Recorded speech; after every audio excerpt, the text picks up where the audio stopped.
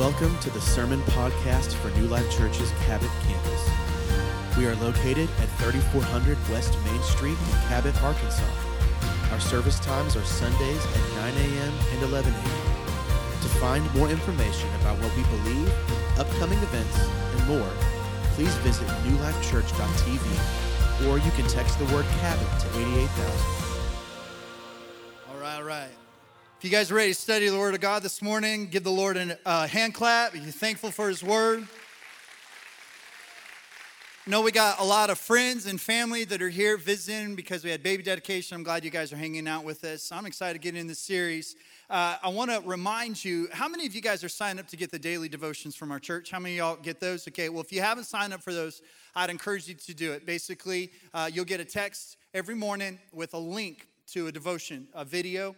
And throughout the course of the summer, as we're going through this series, we're going to be teaching verse by verse. So if you like expository teaching, you're going to want to sign up for those devotions every day because we're going to be breaking down the book of Matthew. Of course, we'll be in this series, as I mentioned last week. Later on this month, I'm going to be going on a sabbatical. We're going to have some amazing guest speakers coming in, including Pastor Rick. He's going to come in and speak during that. So we may be a little in and out of this series, but we're going to continue it through the summer. And I encourage you guys to keep up, and you can definitely stay up to date if you're following those devotions. How many guys like the print piece that we did, this newspaper? I think that's pretty cool. The creative department put that together. There's all kinds of stuff in there. The only thing is we gave it to you. Now, you might be a little distracted like the whole time I'm speaking, but I want you to know I see everything. And I will call you out. I'm joking. I won't do that.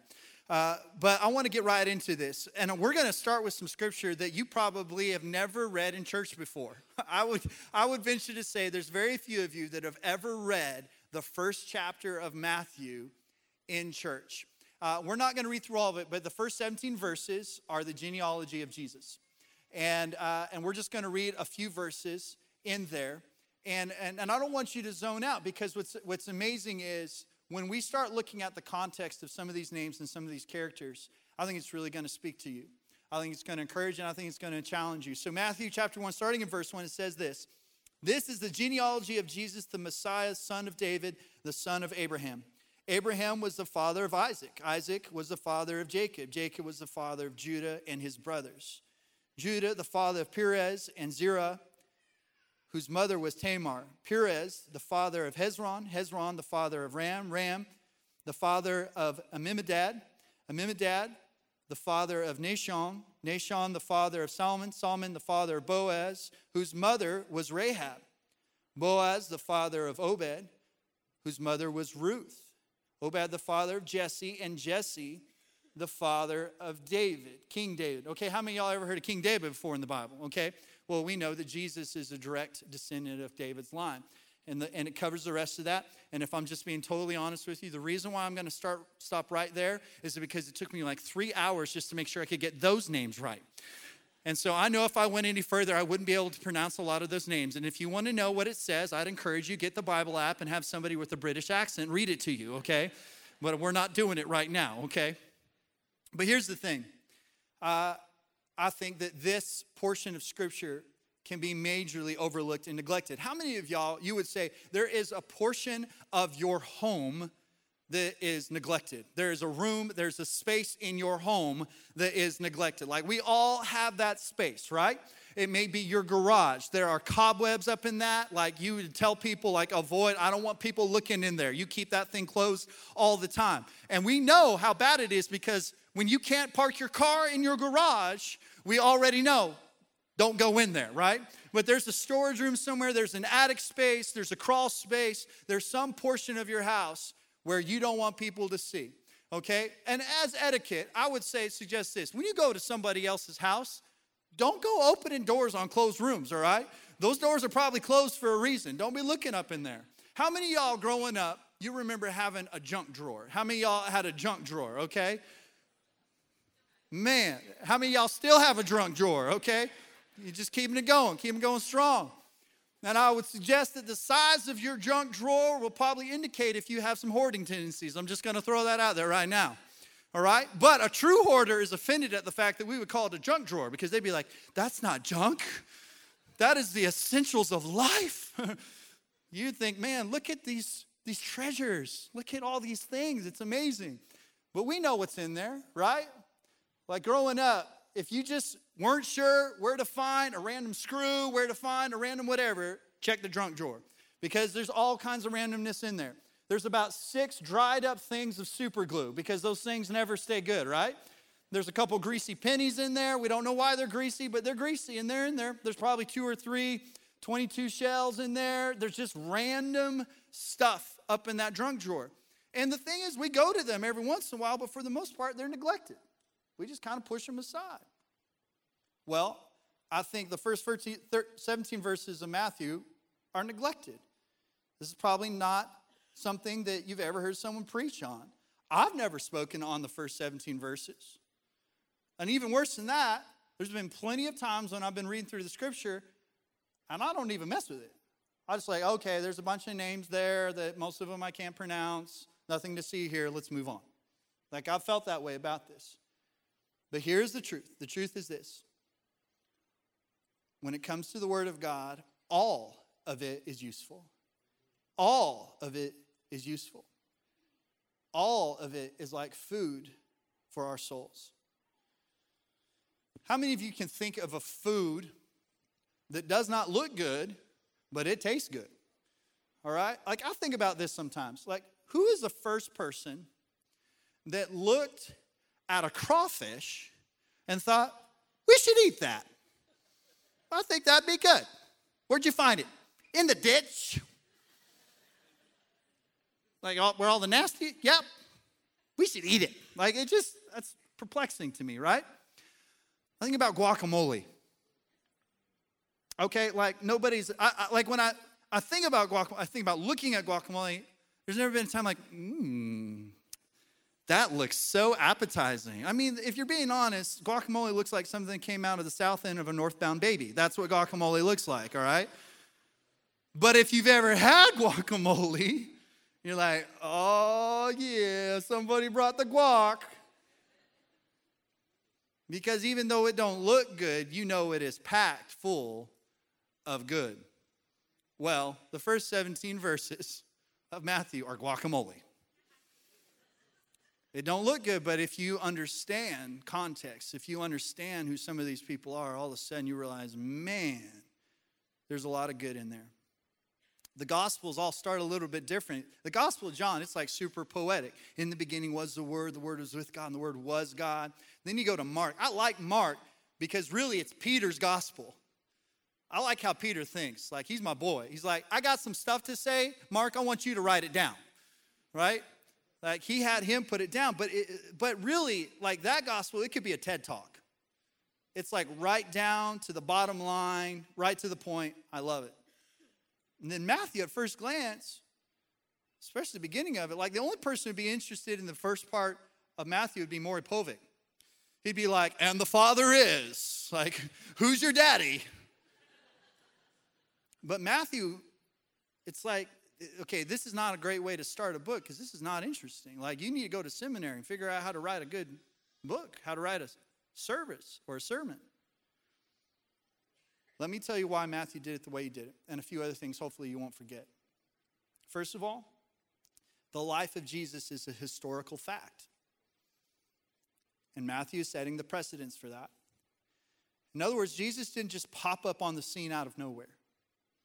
Jesus wasn't a figment of someone's imagination. There are a lot of cults and there are a lot of other world religions that basically came about because of someone's imagination running wild. Like, I was under a tree and an angel gave me this book. And I know that it's completely true. And we're like, was that before or after the peyote? You know, it sounds like you were eating some mushrooms or something there. Like, something's up with that. But a genealogy, man, this was basically a Jewish birth certificate.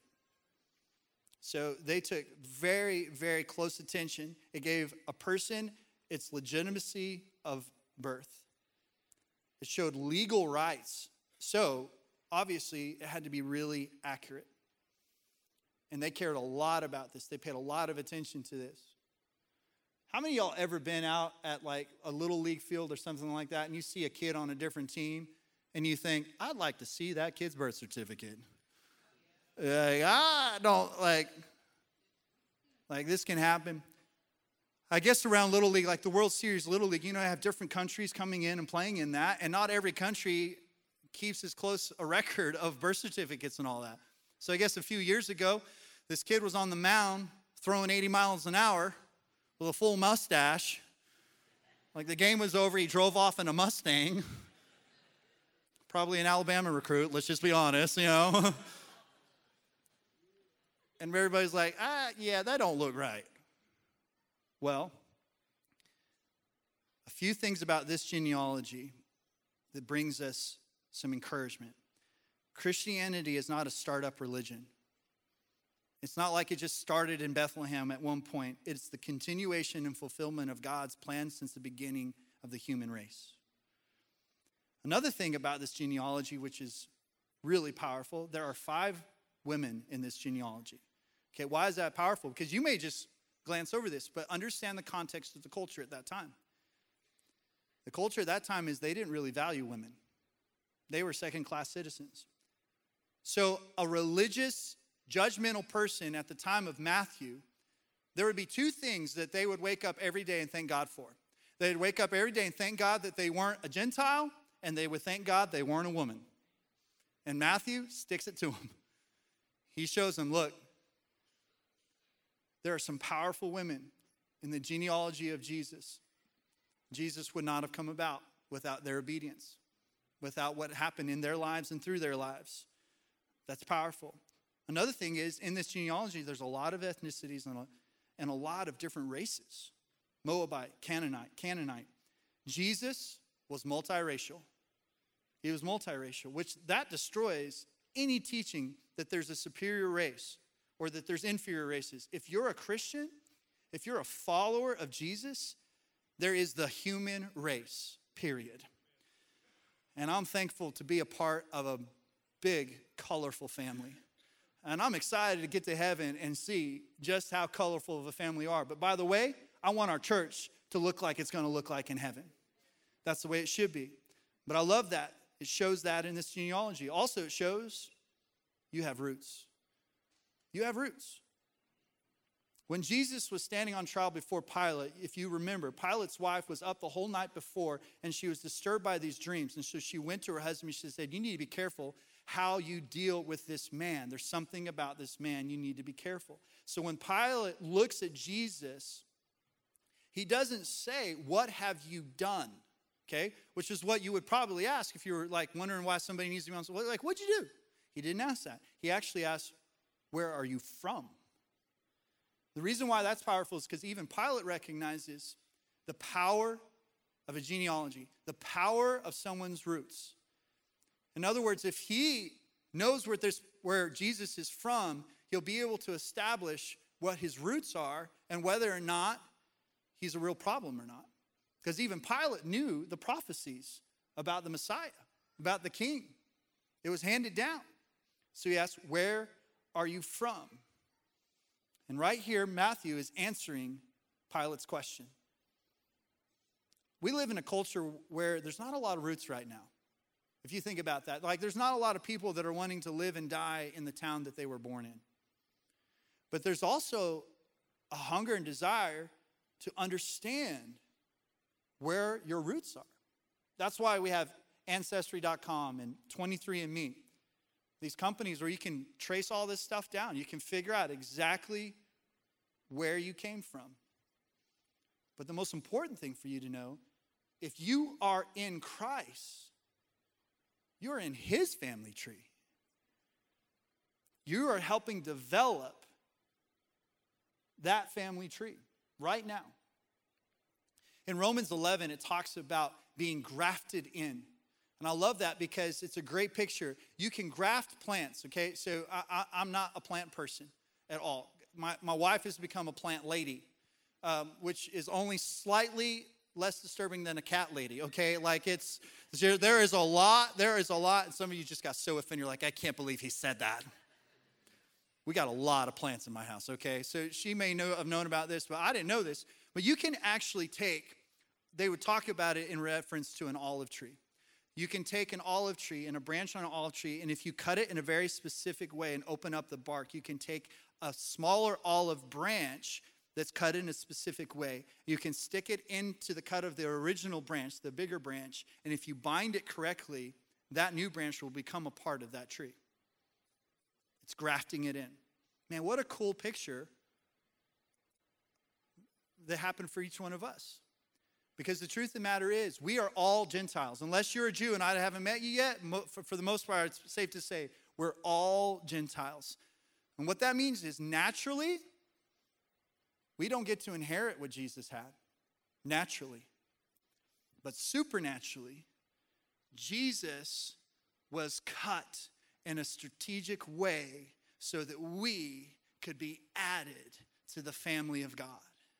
So that we could be grafted in and bound to him as the original tree.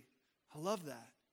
It says this in Galatians 3:26. So in Christ Jesus, you are all children of God through faith. For all of you who were baptized in Christ have clothed yourselves in Christ. There's neither Jew nor Gentile, neither slave nor free. There's neither male and female. Okay, now don't read too much into that based on current ideas. Okay? Let's remember the culture I'm talking about. What he's saying is, you don't get to look at women as a lower species. You don't get to look at women like they don't have value. Okay? That's what he's saying. For you are all one in Christ Jesus. If you belong to Christ, then you are Abraham's seed and heirs according to the promise. If you're a follower of Jesus, you have roots all the way back to the Garden of Eden. All the way back. And I think that should be encouraging because let's be honest.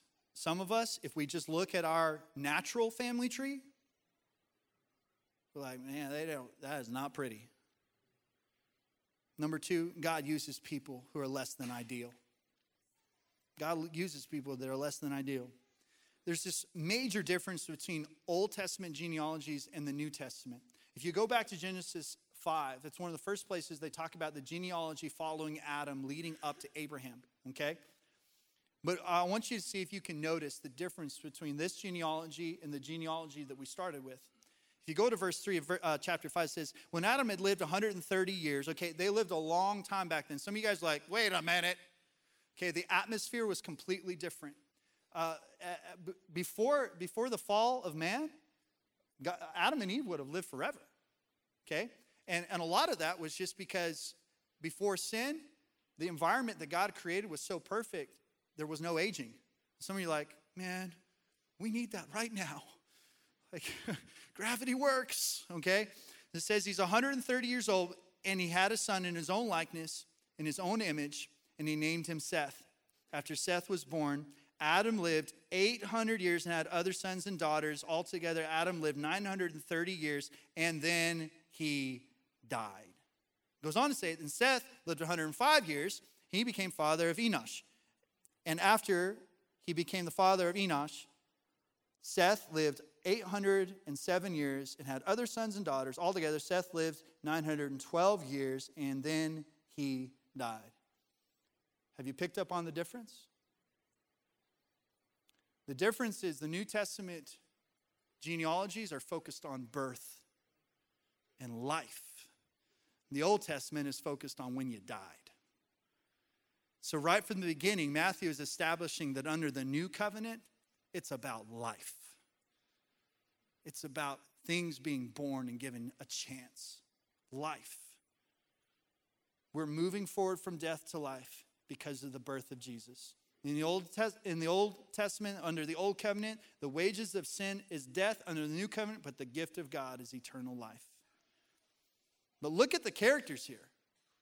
Look at the characters in this genealogy. Prostitutes, adulterers, people who worshiped idols. You ever had a cousin that embarrassed you? Like, man, I'm so thankful they don't have the same last name as us. Or a crazy aunt that shows up to your ball games and yells and screams way too loud. Don't look at anybody right now. I'm trying to help you out, okay? Well, if you look at this genealogy, you'd think the Savior of the world would have a better looking family tree. But I guarantee you, if you went and you start looking at your ancestors, like if you went to Ancestry.com or something like that, you're going to find at least a couple pretty colorful characters in your past, in your family tree. Especially if you're Italian or Irish or Cajun, okay? Like, you're going to have some colorful characters. I don't know why, but they always have some colorful people, okay? Angela, her family's Italian. And I can't talk any more about it or they'll kill me, okay? Like, all right? It's like Godfather stuff in there, okay? But I was wondering, like, this whole concept of a Cajun, like they have this reputation, okay? If you're a Cajun, you're like, yeah, we do. Don't talk about me, all right? Like, I'll cut you, preacher, okay? But I was wondering, like, where did all that come from? So I asked one of our pastors. By the way, I don't know if this gives you any comfort at all, but pretty much the top leadership of our church, they're all Cajuns, okay? So it is the grace of God that we have a great church still, right? Because, I mean, these Cajuns, they're crazy. But I asked this pastor, like, where did that come from? He's like, well, here's the deal. Here's the history on it. Back in Louisiana, it was primarily still French. There's a bunch of French men there, and they're on the bayous. But they couldn't get any women to come and live on the bayous with them. So the leader at that point, he wrote back to the king of France. He said, hey, we need some women or we're not going to be able to have babies and we're not going to be able to establish that this is our land. Like, we need some help. Is there any way that you can convince some women to come over here that can marry our men so that we can have this place, have this country? And the king obliged. And he took all the women from all the women's prisons and he sent them to Louis. This is history, people. Sent all these inmates from all the women prisons to Louisiana. So if you ever wondered where Boudreaux and Thibodeau came from, that's where they came from. And now it makes a lot of sense, right? Here's what you need to know. No matter how crazy or colorful your family history is, no matter what your family dynamics are or used to be, they cannot define or even limit you unless you allow them. Unless you allow them. I know that's strong, but honestly, it's part of my testimony. Don't fall into a victim-type thinking. Because some may think, man, if I only had better parents. Like if I had better parents, I would have had half a chance at life. If they had just made more money, if they made better choices, if they'd been around better people, my life would be better. Okay, well, look at Jesus' family tree. Look at where he came from. What do you see in there? Mental illnesses, character issues, spiritual issues, sex workers, murderers, addicts, some people that were even possessed by demons. I want you to listen to this truth. All of the curses and strongholds were broken at Calvary. They were all broken at Calvary. It just depends if you're wanting to live under that truth or a natural truth. I think there's a shift that you have to make in your mindset. And it's necessary and it's healthy, and honestly, it's something that even Jesus did. In John chapter 2, verse 23, it says this. Now, while he was in Jerusalem at the Passover festival, many people saw the signs he was performing and believed in his name. But Jesus would not entrust himself to them, for he knew all people. And it goes on to say, for he knew what was in each person. So what does that mean? It means we should never entrust our life or our identity to people. Not fans, not friends, certainly not foes, but not even family. You don't entrust your identity to people. It doesn't mean you don't have relationships, and it doesn't mean you don't trust people. You just don't put the whole of your identity in what people do. Because when you live in a place where you have entrusted yourself and your identity and your purpose and your fulfillment in people, you will live paranoid and insecure and disappointed. And eventually you'll lose faith. and trust yourself to your Father God and trust your identity to him. That's what Jesus did. That's what he did. And then what do? You use it to love people. You use it to love people. What do you do when you have all these misfits and embarrassments in your family? It's a testimony. You use it. Jesus came from a family of sinners. And because of that, he knew how to be a friend to a sinner. He knew how to love people who were sinners. Number 3, God is still restoring people. God is still restoring people. So in that genealogy, we read this name Rahab. Rahab was a harlot. She was a prostitute. But she's all over the Bible, Old Testament, New Testament.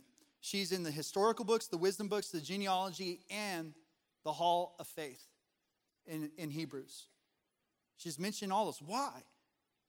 Because it's the picture of her story that is meant to be the picture of all of our stories. Who was she? Rahab had a brothel that was built in the walls of Jericho. And the Israelites sent 2 spies to go into Jericho to try to get information on how fortified it was, what it was going to look like. While they were there, they found out that there were spies, but they couldn't find them. And they wind up going to Rahab's brothel. And Rahab hid them and then helped them escape. Okay? And after that, they said, hey, you and your whole household. Okay, well, think about her household. Okay, think about who else was probably there. All of you will be saved.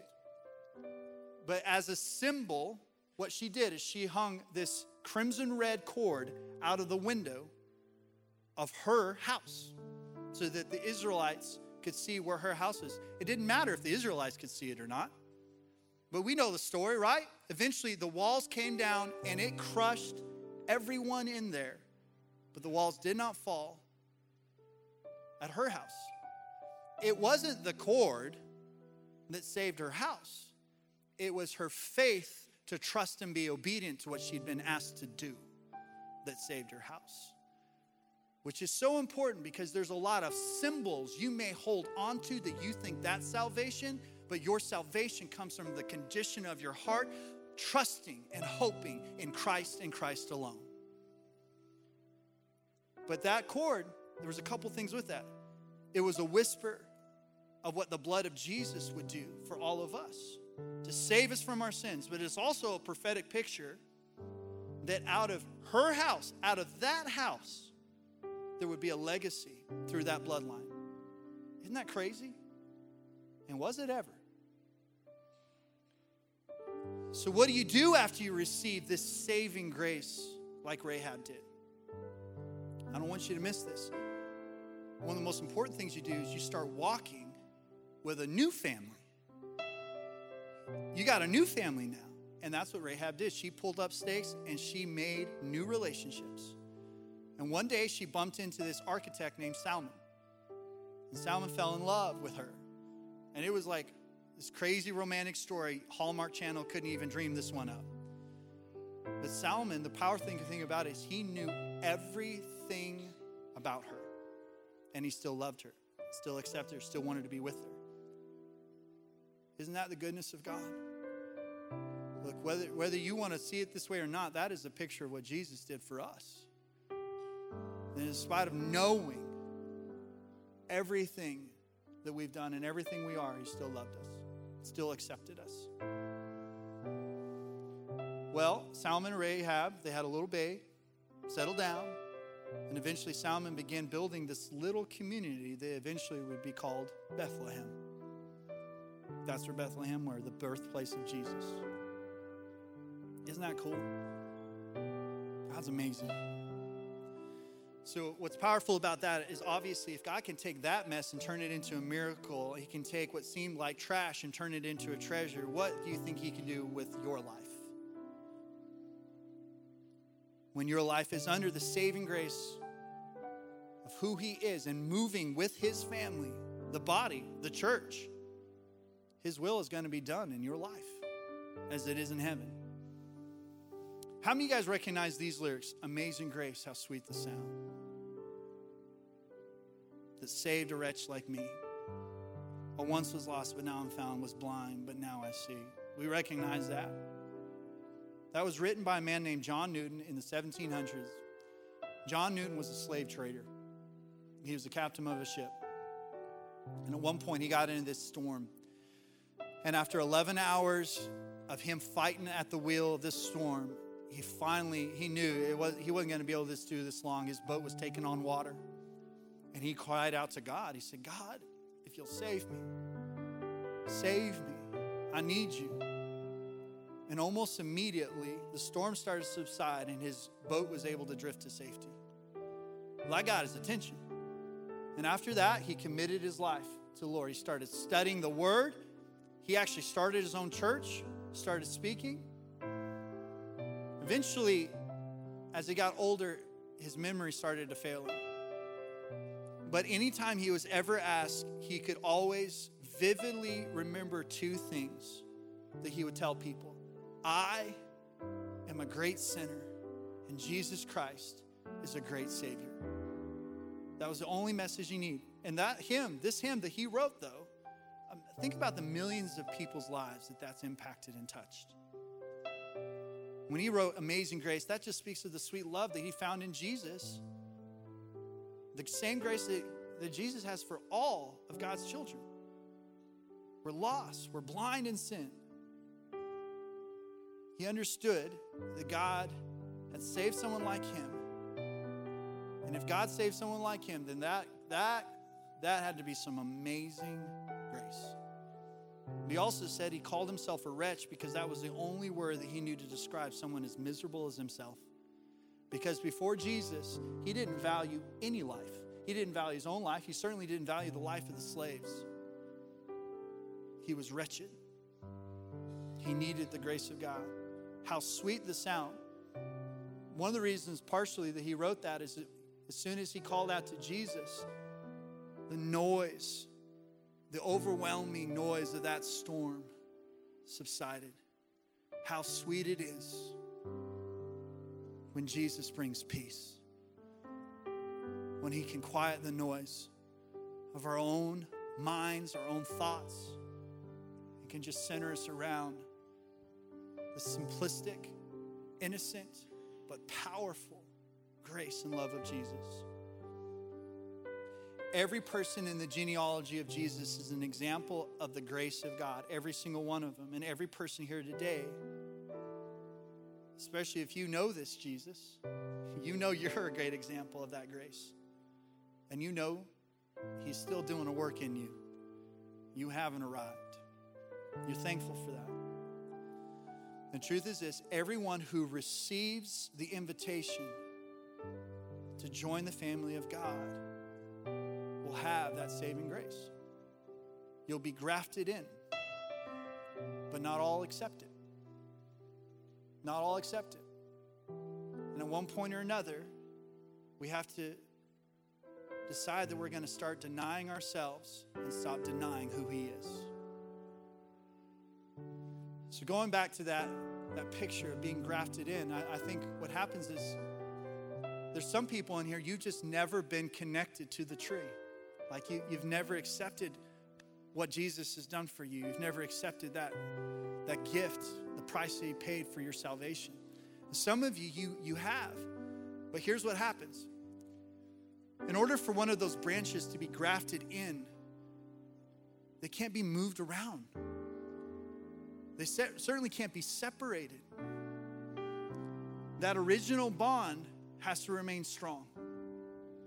And I think what's happened with some of you is you have let the winds of culture, your feelings, even your mistakes, move you from where you were originally intended to be grafted and connected. And maybe you just need to rededicate your life and come back to Jesus. Get regrafted in. I don't know where it's at with you. Jesus does, and he loves you. This is a place of salvation. Today can be the day of your salvation if you need him. Let's close our eyes, bow our heads. if you were just going to take an honest assessment of your life and you were going to be real, you know right now, because I believe the Spirit of God, He's even tugging on your heart. He's speaking to you right now. And He's trying to show you, not in a condemning way, not in a judging way. He's trying to show you that you need a relationship with God. You're away from Him. You've never surrendered to Him. Or you made a decision to follow Jesus. At least you thought you did. But if you were honest right now, you feel away from God. And it may mean that you just need to come back to Him. You need to rededicate your life to Him. Whatever the case may be, God is certainly here to meet with you. He loves you. He loves you. And as we've already discovered, it doesn't matter how jacked up your past may be. It doesn't matter who your dad was, who your mama was, who your grandfather was, your grandmother. It doesn't matter how bad your family tree may look. Because of Jesus, you can become a part of His family tree today and start a new legacy rooted in Christ Jesus. If you're here and you would just say, man, I know I'm away from God and I need Him. I want you to know, first of all, there's some people, more than likely, that are around you that are believers. They're Christians. And they're praying for you right now because they understand how important this decision is. They've received this grace. They've received this mercy. And they want you to have it too. But I want to ask you to do something, because I think when it comes to salvation especially, it's important that it's more than just your thoughts or even just your feelings. Your heart's the most important thing. But I think when you're calling on Jesus to save you, there's something powerful about all of your being saying, I need Him, including your physical body. And so I'm just going to ask you, nobody's looking around, but if you would be willing to admit to me that you need Jesus, that you're ready to call on Him or come back to Him today, I want you to put your hand up right now across this room. Be bold. Come on, be bold. He was bold for you. I got you there at the back. Anyone else? I need Jesus. I'm ready to call on Him as my Lord and Savior. I'm away from Him. Anyone else? Got you, bro. Thanks for being bold. As soon as I see you, you don't have to keep your hand up the whole time unless you want to. Saying, I need Jesus. I'm ready to call on Him as my Lord and Savior. I'm away from Him. I need Him. Anyone else? Ready to call on Jesus? Okay. Father God, I thank You so much for those couple of hands. If you raise your hand, just have an honest conversation with the Lord. You can say it loud enough for your own ears to hear it. That's fine. Or you can say it in your own heart. I would say this. The Word says if you believe in your heart and confess with your mouth that Jesus is Lord, then you can be saved. And so I encourage you, you need to tell somebody at some point. And a great way to declare your faith is water baptism. We'll have an opportunity coming up in a couple weeks. But talk to Him right there. Say, Jesus, I need You. I'm a sinner. I can't save myself. I believe that You paid the price on the cross for me. I believe that You rose from the grave. And when You did, You defeated sin and death itself. And I think that because of that, I have the hope of heaven. One day I'm going to spend eternity with You. But I don't want to wait for that day to live my purpose. So God, I pray that You would help me by the leading of Your Spirit, the standard of Your Word, and the encouragement and strength of the body of Christ. Help me to live for You. Thank You, Jesus, for grafting me in. Thank You, Jesus, that in spite of anything I've ever done, who my family is or any other dynamic, because of You, Jesus, today I'm rooted in You. Thank You for that grace. Thank You for that love. Lord, we're all thankful for that. We're thankful for Your Word. We're thankful for the power that even a list of names is life transforming when we understand the God behind those names. Thank You for that. We love You, Lord. In Jesus' name, amen. Amen.